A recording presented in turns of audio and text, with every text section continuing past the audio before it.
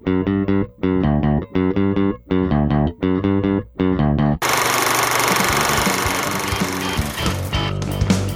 to Filmstrip.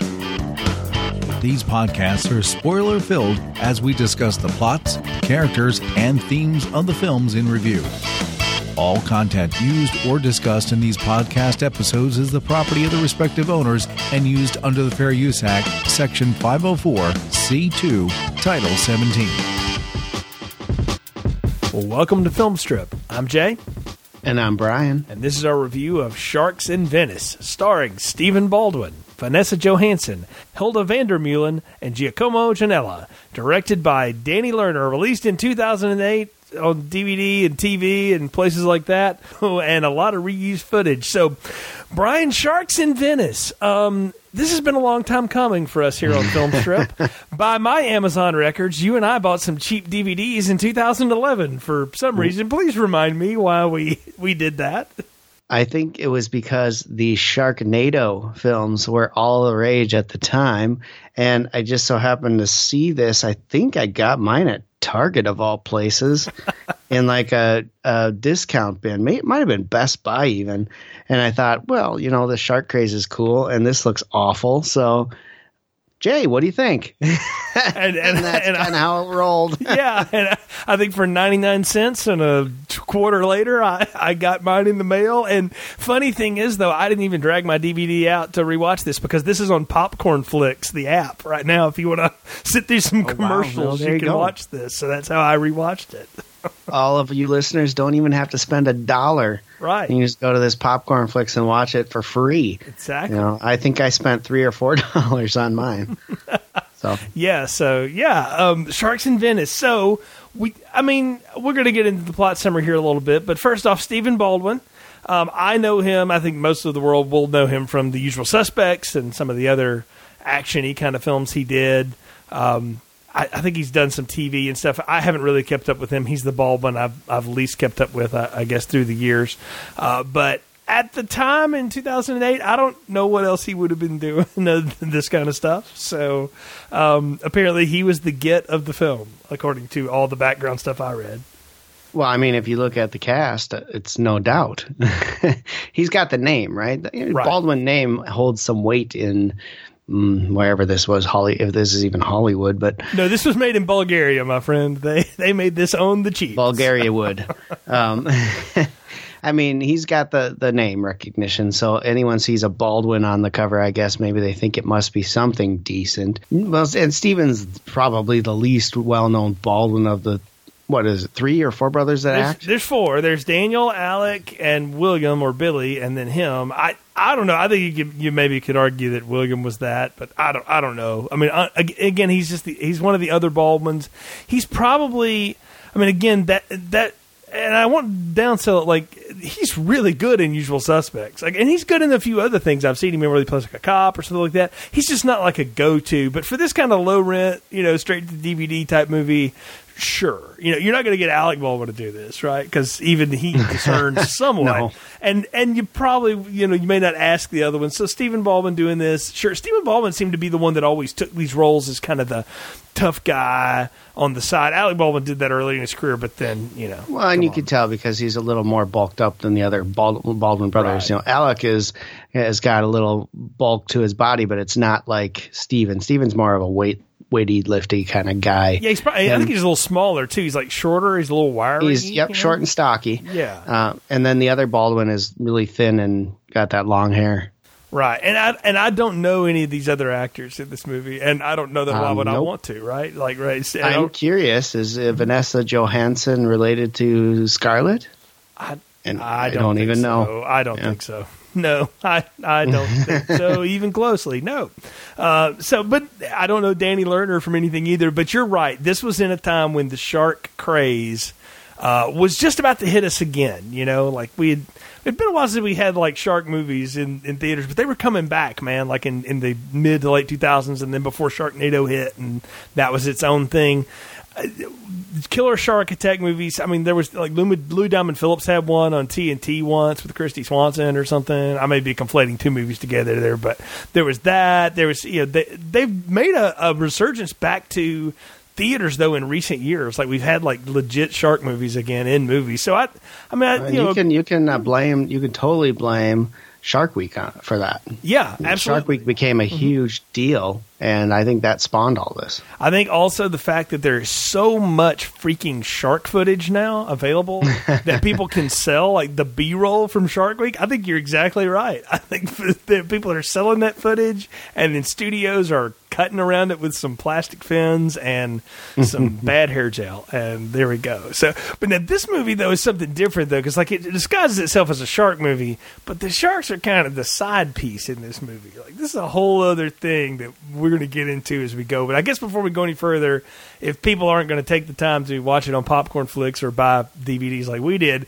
why don't you tell people what the plot summary of Sharks in Venice is, and go into as much detail as possible, because I don't think it's possible to step through this movie the way we normally would. So just tell everybody everything they need to know, Brian. All right. After learning about the mysterious disappearance of his father, David Franks, played by Stephen Baldwin, and his girlfriend Laura, played by Vanessa Johansson, travel to Venice to try and find the body. While diving for clues, David comes across a large treasure after narrowly escaping an attack from a giant shark. At some point, David passes out and wakes up in a hospital bed after 2 days in a coma. As he and Laura are leaving the hospital, they are told to meet a, quote, businessman named Vito Clemenza for dinner at a fancy restaurant. There, Vito offers David $2 million in advance to lead him to the treasure with a promise of more upon retrieval. Laura tells him no, but they caution her to think about it as David and Laura leave. The two decide to go sightseeing in the morning and then head home. But before they can leave, Laura is attacked and kidnapped by the, quote, businessman's thugs. David finds out where she is being held after threatening one of the thugs with a saw blade to the head, but when he shows up, they capture him. Vito tells David that he is the one that put sharks in the Venice waters, which, by the way, the cops want nobody to know about. Vito put the sharks in the water to keep people from finding the lost treasure before he could retrieve it. David then finds out that one of the detectives, Sophie Toddy, played by Helen van der Meulen, was working with Vito the whole time. David is forced to find the treasure again or risk the slow and painful death of Laura. David leads the lead thug, Rossi, to the treasure and narrowly escapes being executed before coming back to confront Vito.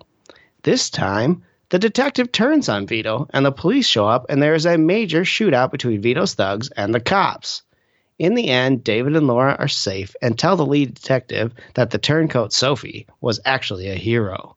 Before heading home, David gives Laura a necklace that he stole from the treasure as some sort of engagement gift, and she tells him that they won't be honeymooning in Venice. The end. What the heck?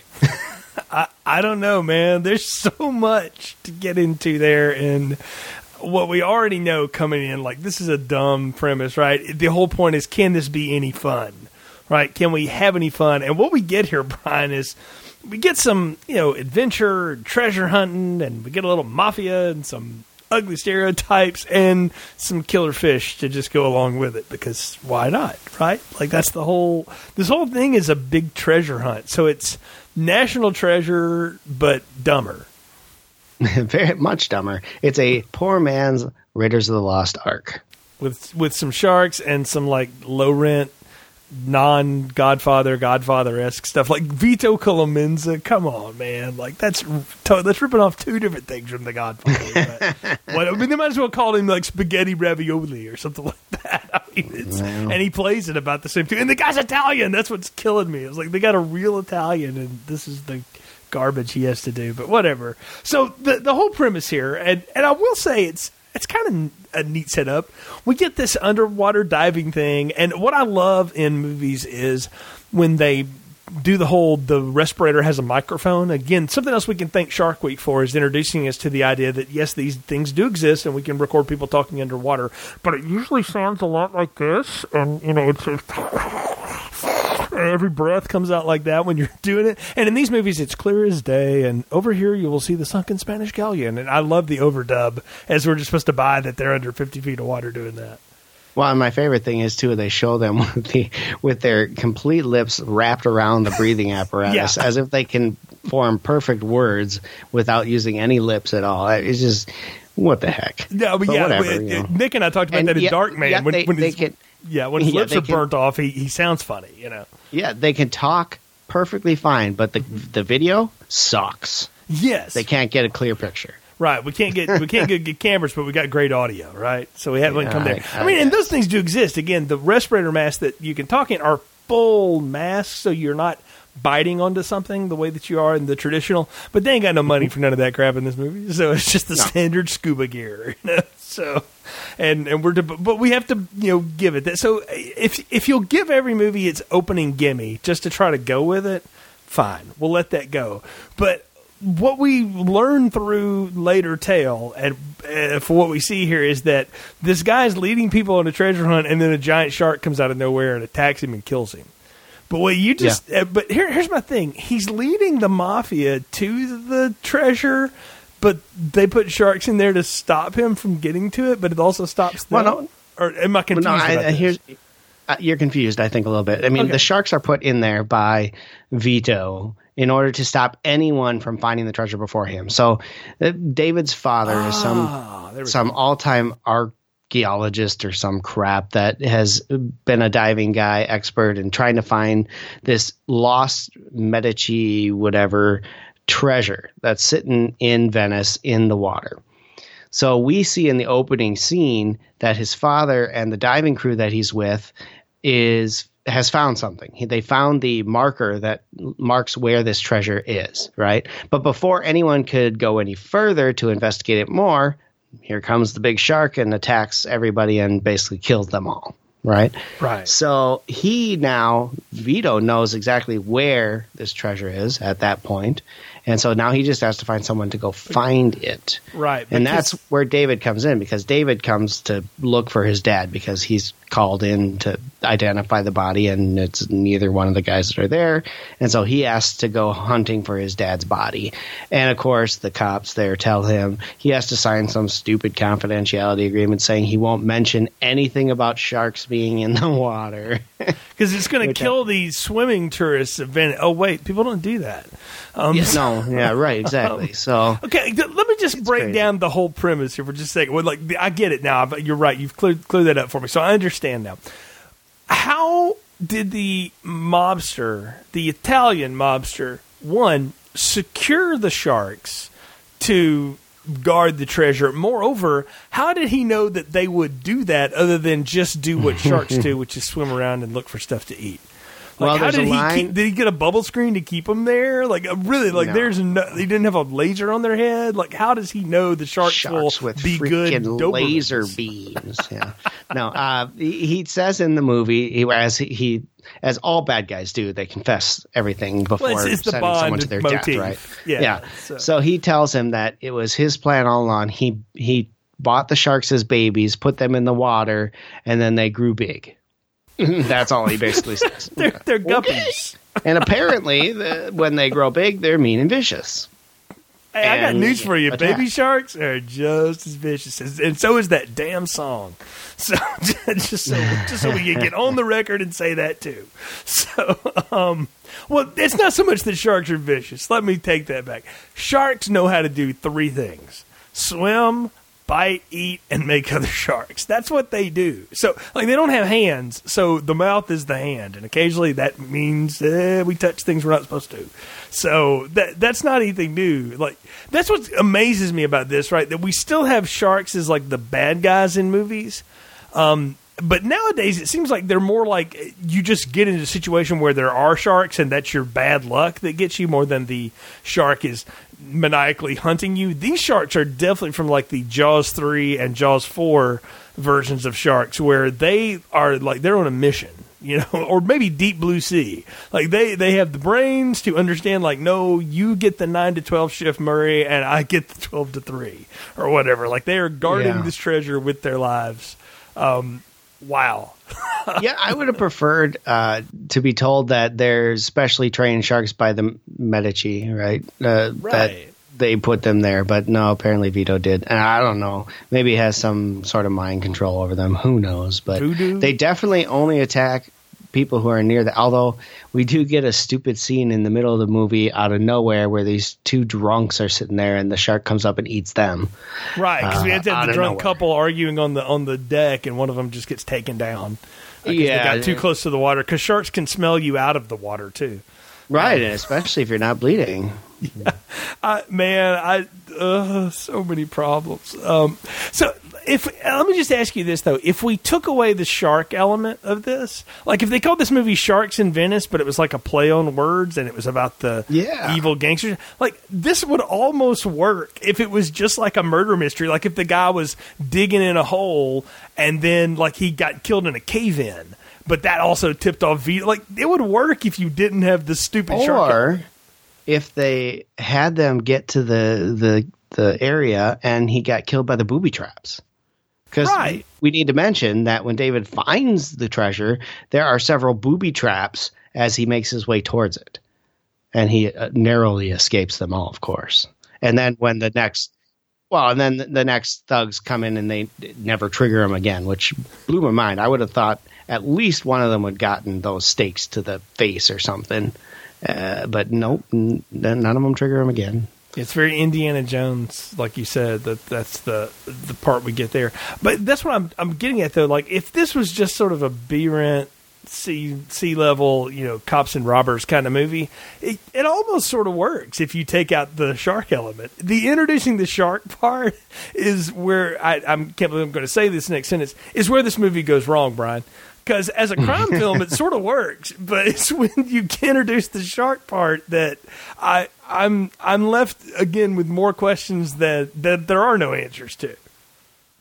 I agree. I think that had they just took the shark thing out completely, because it really absolutely serves no purpose. There's zero reason for these sharks to even be in this film. The whole point of the film is so that the mafia guy can get the treasure and become even more rich than apparently he already is. So there's more ways for them to go about this and still have death and whatever mayhem without the sharks. And good Lord, every time the shark is coming, they do this cut scene where you get like this super speedway look at like you're looking at the shark, and then this shark attacks, and it's like I could have done without any of that.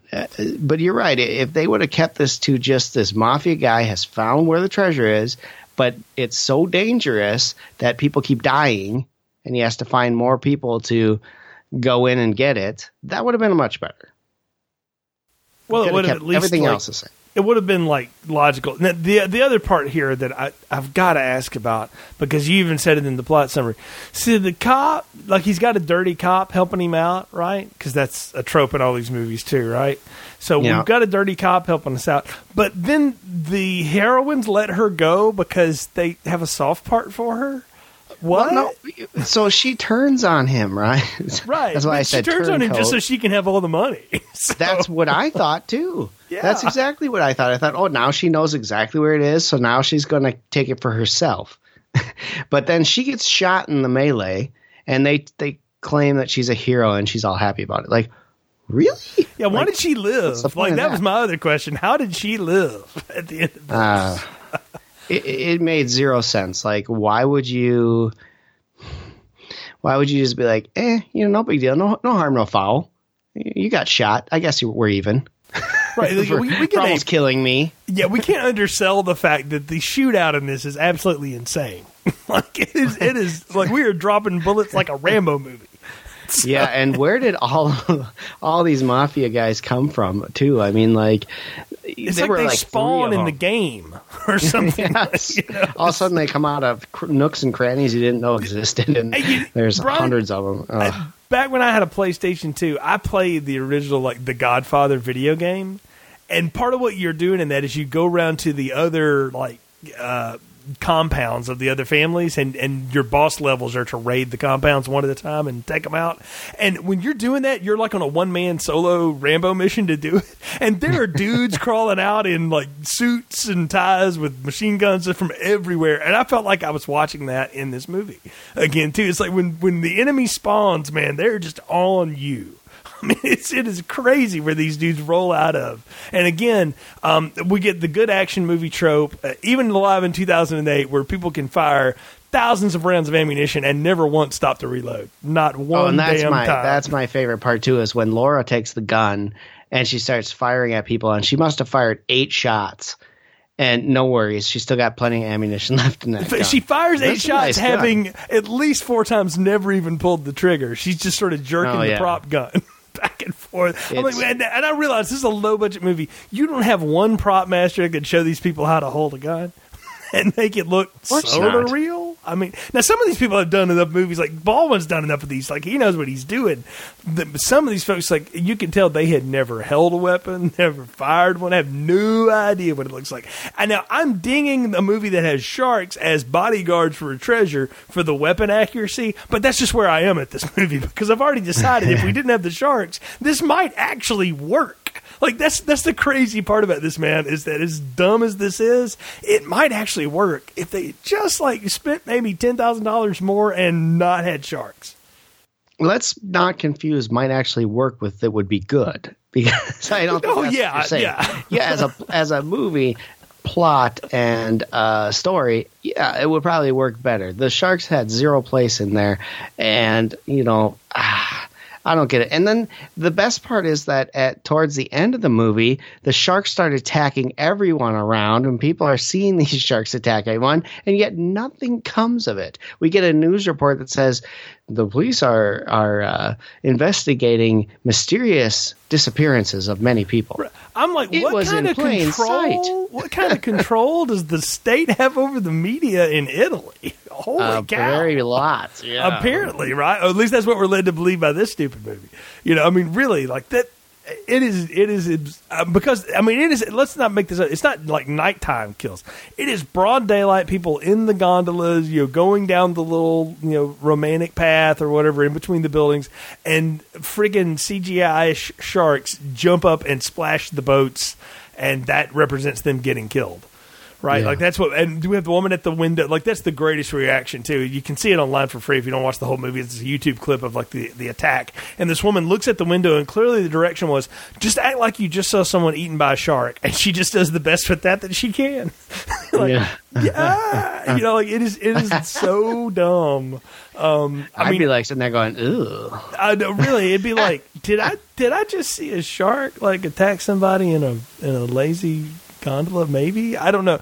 There's that's the thing too, and that's what gets me is even in 2008 we're propagating this idea that sharks are just these bloodthirsty killers, right? Like they didn't do anything to like tempt the sharks. There's not extra blood in the water where there's a frenzy. These sharks just every now and then are like, you know what, man, F this garden the treasure stuff. Like I'm going after these people in these boats.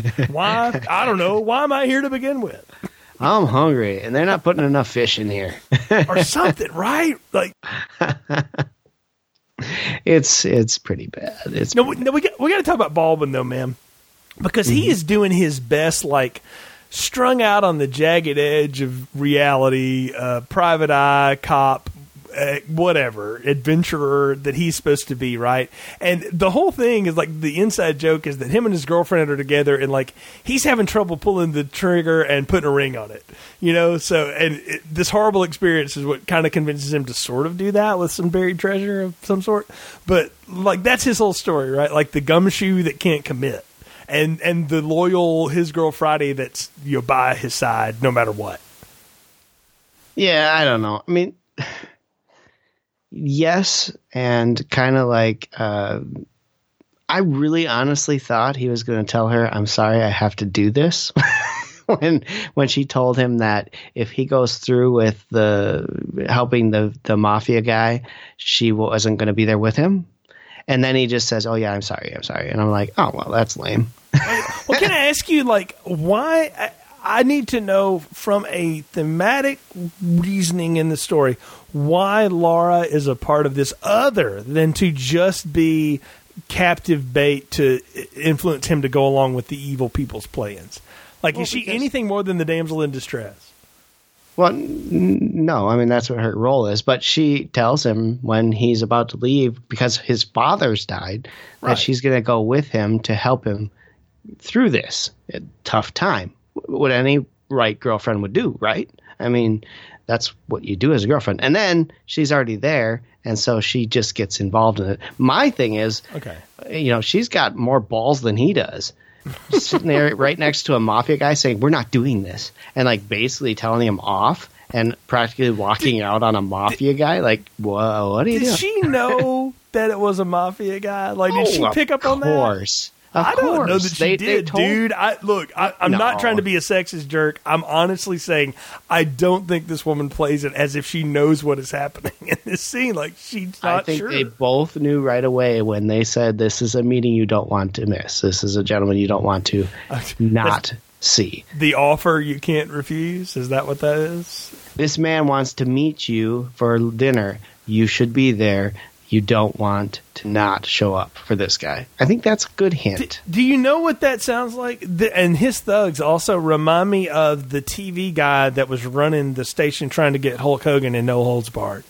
Like, it's the same. It's the same thing, is it not? Like, when I was watching this, I was like, it's the same set of thugs that Brill had or whatever. I was hoping that he tells David that. If he doesn't go back in and get him that treasure, that he would give Laura a slow, painful, but enjoyable death. And he would have a lot of fun doing it, right? So then slow, painful, enjoyable death. Well, for him, enjoyable for him. And then David comes back after taking out his thugs. Yeah. And it basically comes back and confronts him with a gun, and the guy grabs her. And I was hoping that Vito would like kind of chicken out, the typical mafia boss who is more talk than action, and he's sitting there with a gun and he kind of like pee himself or something. Well, I mean, he does give him a line like there's something, I can't remember the entire context, but he says something to the effect of like, hey, you do what you got to do, man. I mean, and like all I needed him to do was to do the David Caruso from CSI Miami and put some sunglasses on and turn around. Because that was exactly that line delivery at that point from Stephen Baldwin. He's not going to do that. He already showed that he actually cares about Laura. He's not going to just walk away. Right. So, but the fact that he would say that is that's what I'm saying. Like, this movie's all over the place. And you said like you did the whole like what when they get the cop and say she's the hero. I firmly believe, dude, like that was a late rewrite or something. And they're like, oh no, y'all gonna let her off and like be okay with her now? And they're sure, that was just a late minute addition. You even saw that the lead detective or whatever the guy is, the boss or her boss or whatever. I'm not even sure what his title is, to be honest with you. But you even saw there that he was asking them. He said, "You have a confession to make on something," and inferring that she was in on the whole thing. And then that's when they kind of said, "Oh no, as far as we're concerned, she's a hero." And I'm like, wait, what just happened here? Yeah. She just almost got them killed like multiple times, right. And yet they're like, "It's cool. You got shot. You're good. You saved us from being dead, I guess." Right. But I mean, in the mass shootout where there's bullets flying around everywhere, we got to talk about it too, because she's mentioned in the plot summary where David threatens one of the thugs with a saw blade to the head. Like, is he just going to push that in real hard? Seriously, right? Like, I'm like, this is our hero, and he's about to murder someone. Really? I mean, yeah. I don't know, man. That's taking it a little too far. It's not only that. He's gonna murder them, Brian, like very slowly. Like, if you've ever seen the South Park where Cartman decides to kill Kyle with a wiffle ball bat, and it's just going to take a while. Wow. And he just keeps hitting him like, you're going to drift off to sleep any moment now. I mean, I'm like, what's he going to do with that saw blade? Like, press it in very slowly into your skull? This guy's not Arnold Schwarzenegger in Commando where he can throw that through somebody's head. Like, what's he going to do with that? Like, it's just the most random weapon laying around, too. Like, if you had a knife in your pocket or something like on his throat, I get it. But saw blade to the head, sure. But a knife probably doesn't scare the guy as much as a freaking saw blade coming at your skull. I mean, jeez. I guess. For someone who's supposed to be a good guy, that's a very, very large intent to kill someone. Well, you brought up something there, and I think it's a good thing to talk about, is he's the protagonist because, his father's died, and we feel for him for that, and he's sort of this amateur treasure hunter. But he's not. I don't know. Like, I don't think he's a treasure hunter. I think he's just a diver. No, I'm saying he becomes an amateur treasure hunter because he's a diver and stuff like that. But he's not like, it's not like he's, Captain America over there. He's not honorable in any way. He's just into the story, right? So I guess he's the least scuzzy person on screen, which that's weird to say about Stephen Baldwin. I don't know. I mean, what makes you think he's not honorable? The fact that he tries to kill somebody with a saw blade, that's one. Yes, at that point, I agree. But up until that point, he's all been honorable. He's honored everything that they've asked, and all he really wants to do is find his dad. I guess. And then, secondly, finish his mission. Maybe it's maybe it's just the way he's playing it. Like, I don't know. I fully expected the third act turn to be that Baldwin was in on this with the mafia the whole time, and then the shark element was just like one step too far. Wouldn't that be something? Like I was in for this, Vito, till you brought this damn shark. To be in on it, right? You wanted Laura to be in on it? That would have actually made more sense than the cop. Yeah. Well, it would give you more sympathy for Stephen Baldwin, that's for sure. But right. when she comes out with no ties, no handcuffs, no anything, she just kind of walks into the picture after he's like, I want to see her and make sure she's okay. Like, right. Well, what are you doing? Like, you were just, there was nobody holding her. She just kind of walked over there like, freaking run. Yeah, exactly, right? Like, you're free. Go. Nobody's restraining you. Again, I think late minute rewrite. Like, maybe she was in on it, and then when they were going to reshoot, they couldn't get her back. She looked like she'd be in on it. That's we'll just have to go with it. Okay, so why did you say that though? So I'm judging Baldwin. Looks that she gives. Okay. Right. I mean, if you look at her facial expressions throughout this movie, she seems like she's shady the whole time, and yet she's not. It's just like, okay, I can't read this person apparently. I don't know. That's the sense I got. I thought she was totally going to turn on him at some point or be in on something or whatnot, but it didn't happen. Well, her whole agency is to just be supportive girlfriend who hopes to be a wife to this guy the whole time. Like, other than that, she doesn't really have any her own motivation. So I agree with you. It would have been so much cooler if she had been like in on it, and this was all an elaborate ruse of some sort. Like, she knew, like, David's dad could not do this dive. It wasn't, and when he died, like, that could have been an accident, actually. And then, so she knows the only other person that can do this is him because he's like Super Diver Man or whatever. He's friggin' Aquaman. But she's got to convince him somehow to do it. So she sets it up with the dad. Like, you want to get real sinister? We'll go total like Days of Our Lives. She was having an affair with the dad too, and she convinced him he could do it because he was trying to do better than the son. And I don't know. I mean, see, this is already a more interesting movie. Like, we're not even talking about the actual movie, and the reason is because the actual movie is pure garbage. Like, there's nothing to see. Like, it's so bad.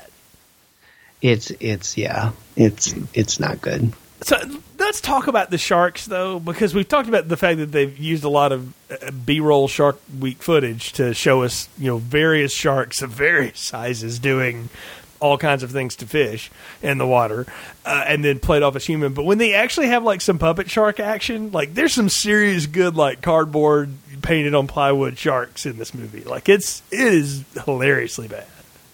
Oh, it's terrible. But I do have a question, Jay, and I don't know if you caught this.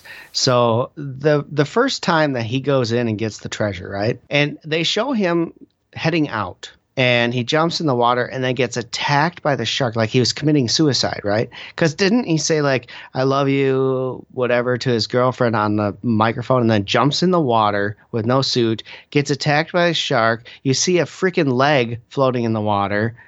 And then he's awake in the hospital bed 2 days later. So From we're the coma. supposed, yeah. So are we supposed to believe that all that was after he passed out and he imagined himself getting killed by the shark? Or I thought there were other people with him, but they all died. Yeah, no, but like that's what she saw were body parts that floated to the top finally. No, because he jumped back into the pool, the hole where the water is, and was going to come back, and he went right for the shark. He was going to attack him with his tank and all sorts of stuff. And I'm just like, and then all of a sudden he's in the hospital, and I fully expected him to have no leg, and like they found him and he was okay, and he walks out the next scene, and you're like, what the hell? What was that all about? I think that was a mistake in footage or something. I think again, this is a poorly put together movie that changed directions a lot of different times. So I don't know. We're missing a character there. Like I honestly, I remember that scene, and all I remember is that he got put into a coma because he got bit on the shoulder or something. But okay, so you see that he got bit too?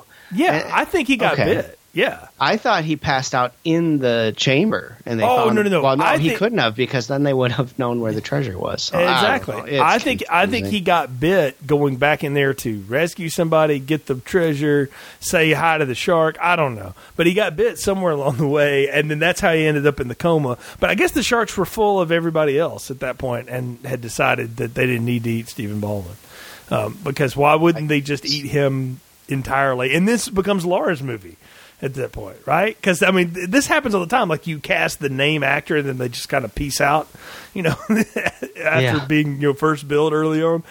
Why not? I don't know how that didn't happen. Like, really? Because I don't know. It's dumb. It's a dumb movie. It's a dumb premise.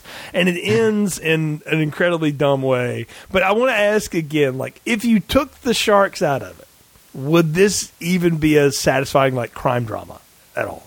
No, I mean, it's so stupid and corny, and honestly, the acting is so bad in this movie. Mm-hmm. It's just terrible. Even Stephen Baldwin, who we know is a decent actor, didn't act very well in this. Decent, not great. Decent. I would say employable.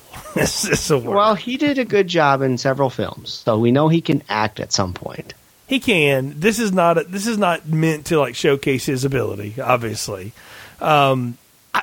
I'd wonder if there wouldn't be a decent story buried in this piece of crap somewhere, but it's not what we have. The movie we have has sharks that go on a rampage for reasons, right? And then we get a big shootout in the end, and of course, I mean, it has to end with we throw the bad guy into the fish, right? Who are been waiting to turn on him anyway because, I don't know, he gave him a terrible job.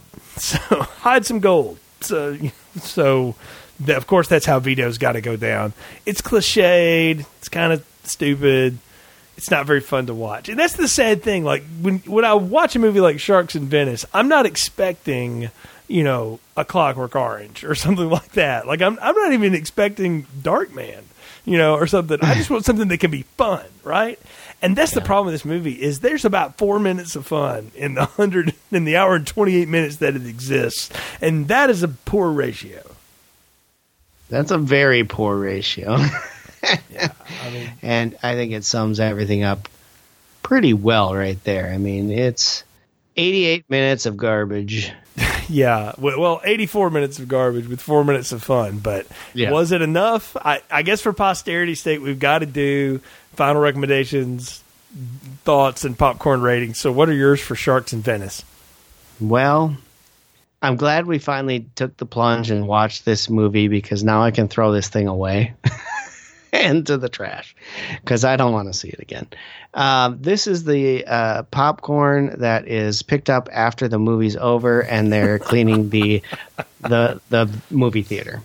It's that popcorn. Nobody's going to eat that crap. It's going right in the trash, just like this movie will. It's that bad. It's so bad, Jay, that let's just look here. IMDb, if you go out there and look at this film, scores a 2.5 out of 10 from 1,700 reviews. And it's got a score of 14% on Rotten Tomatoes. How on earth is that even possible? It should be one, but it has a 14%. I mean, this is really bad, folks. I mean, we're talking major bad. So those are two pretty good sources to find out a good overall feel of a movie, and this rates way down there. I think Leprechaun's worse than that, isn't it? No. This was saying, there are Leprechauns that had zeros. How did this rank higher than that, dude? That is blasphemy, in my opinion. Almost stars. Yeah, it's crazy. But, there are people who like it. Leprechaun 2, which by far is the worst of the series, I would say. Oh, well, maybe Leprechaun 4, but that has a 4.5 on IMDb. So, I mean, if that can get a 4.5 and this gets a 2, Leprechaun in Space, there we go. That is by far the worst as far as anything goes in Leprechaun lore. 3.5 out of 10. So this scores lower than the 2 worst Leprechaun movies. Man, this movie wishes it was a Leprechaun movie. It sure does. And I wish it was too, because I might actually get some enjoyment out of it, believe it or not. Right. Yeah, I don't know where my disc of this is. It's somewhere in storage, and it can just stay there as far as I'm concerned. Like, I'm glad we checked it off the list because we have had it for almost 9 years now at this point, 8 years. But, yeah, this just wasn't any fun. And here's the funny thing, though. I watched this like 3 years ago because we were talking about doing it again or whatever, and we skipped it or whatever. But I remember watching it. And had the same reaction to it then as I did now. I barely remember half of it. I don't really care. And I just think it would have been a much better, like, 1 hour episode of Hunter instead of, this movie about sharks protecting buried treasure and diving people. It's dumb. It's bad. It's not even any fun. And that's the real damning part of this, is that it's not that it's stupid. Like, we reviewed plenty of stupid stuff and had fun with it, right? Like The Refrigerator, or something like that. This movie is not any friggin' fun, and that's disappointing. If you're going to call it Sharks in Venice, make the shark more the focal point. Right. Have a rogue shark that's attacking people for some stupid reason. I don't know. Yeah, could have been anything, but that's not what we got. So, small popcorn burnt off the floor, left out in the open for too long, turned green. It's bad. Like, maybe one of the least enjoyable things we've ever reviewed. Brian, that's saying something. That's saying a lot. We've seen a lot of Leprechaun. Yeah, we have. Yeah, man. I mean, okay, I will say right now, I would watch Leprechaun 2, 3, and 4 on a rotation for days before I would ever watch this again. Okay? Yeah. Because as bad as those movies are, and believe us, folks, they're in the archives. They're bad. Go listen. They're at least fun. Like, they can be fun. They're stupid, but they can be fun. This movie's not any friggin' fun. And that is the last straw for me on this. Like, maybe the least favorite thing I've reviewed in all of these years of Film Strip is Sharks in Venice. I will not be recommending this to anyone. In fact, I don't know that I can convince anyone this actually exists. So, if it weren't for us digging it out of the dustbin. But if we've gotten you to think you want to see this piece of crap, it is available on Popcorn Flicks for the low price of free. Exactly. Which is a ripoff. Well, I mean, it's not free because your time is more valuable than that, people. I promise you. Well, there you go. Yeah, but it's not even good to keep in the background while you're vacuuming or anything like that. Like, there's nothing. Like, go watch the couple of, like, there's 2-minute clips on YouTube. Just watch those. Like, I will say this: the opening sequence, like the music and all the diving and stuff, is the best cinematography in the movie. And I'm certain it wasn't shot by anybody associated with the film. It was bought from somebody else. But I can't prove that. But I'm just going to accuse them of it right now because nobody cares. This movie's 11 years old. So well, Brian, it's been fun revisiting this piece of trash with you once again. Another fun episode here of Film Strip. We've got another episode coming up soon, 2 weeks away. We do bi-weekly releases now here on Film Strip, but you can find all of our episodes in our archives. So go to our website, filmstrippodcast.com, or go to your favorite podcatcher, iTunes, Google Play, Stitcher, all those kind of places. Just search for Film Strip Podcast. And if you like the show, folks, leave us a positive review. Please do it. It puts the show out in front a little bit more, helps people find it. We appreciate that support. Brian, tell folks how they can follow you and your vinyl record collecting stuff. Yeah, you can follow me if you're a music fan or a vinyl record fan, especially. I do a podcast, not a very regular podcast. It's kind of when I feel like doing it podcast, but it's out there. I think we have 8 episodes up as we record and more on the way, but it's all about all things vinyl. I talk about different things like cleaning your vinyl and storing your vinyl and how to pick a record and what the different things mean as far as quality of the record, things like that. So if you're into that kind of thing, you can find me. Just search up Brian's Vinyl Records and you'll find the podcast on all the same podcatchers that Jay listed earlier. So, if you're into that, go check that out or check out I'm on YouTube and other things too. So. Yeah, YouTube's really the cool one because you get to see all the visuals with the artwork and the different stuff that Brian's featuring. So check that out. You can follow us on Twitter at FilmstripPod. You can follow me on Twitter as well at Jay Skipworth. You can follow me at Brian Thomas 878. Fantastic. So, folks, thanks again for your support. We're glad you joined us for this ride, and we'll be back again soon for another episode of Film Strip. Thank you for listening to Film Strip. You can find more episodes on our website, filmstrippodcast.com. The Film Strip theme music is produced and performed by Frozen Lake 121. All content used or discussed in these podcast episodes is the property of the respective owners and used under the Fair Use Act, Section 504, C2, Title 17.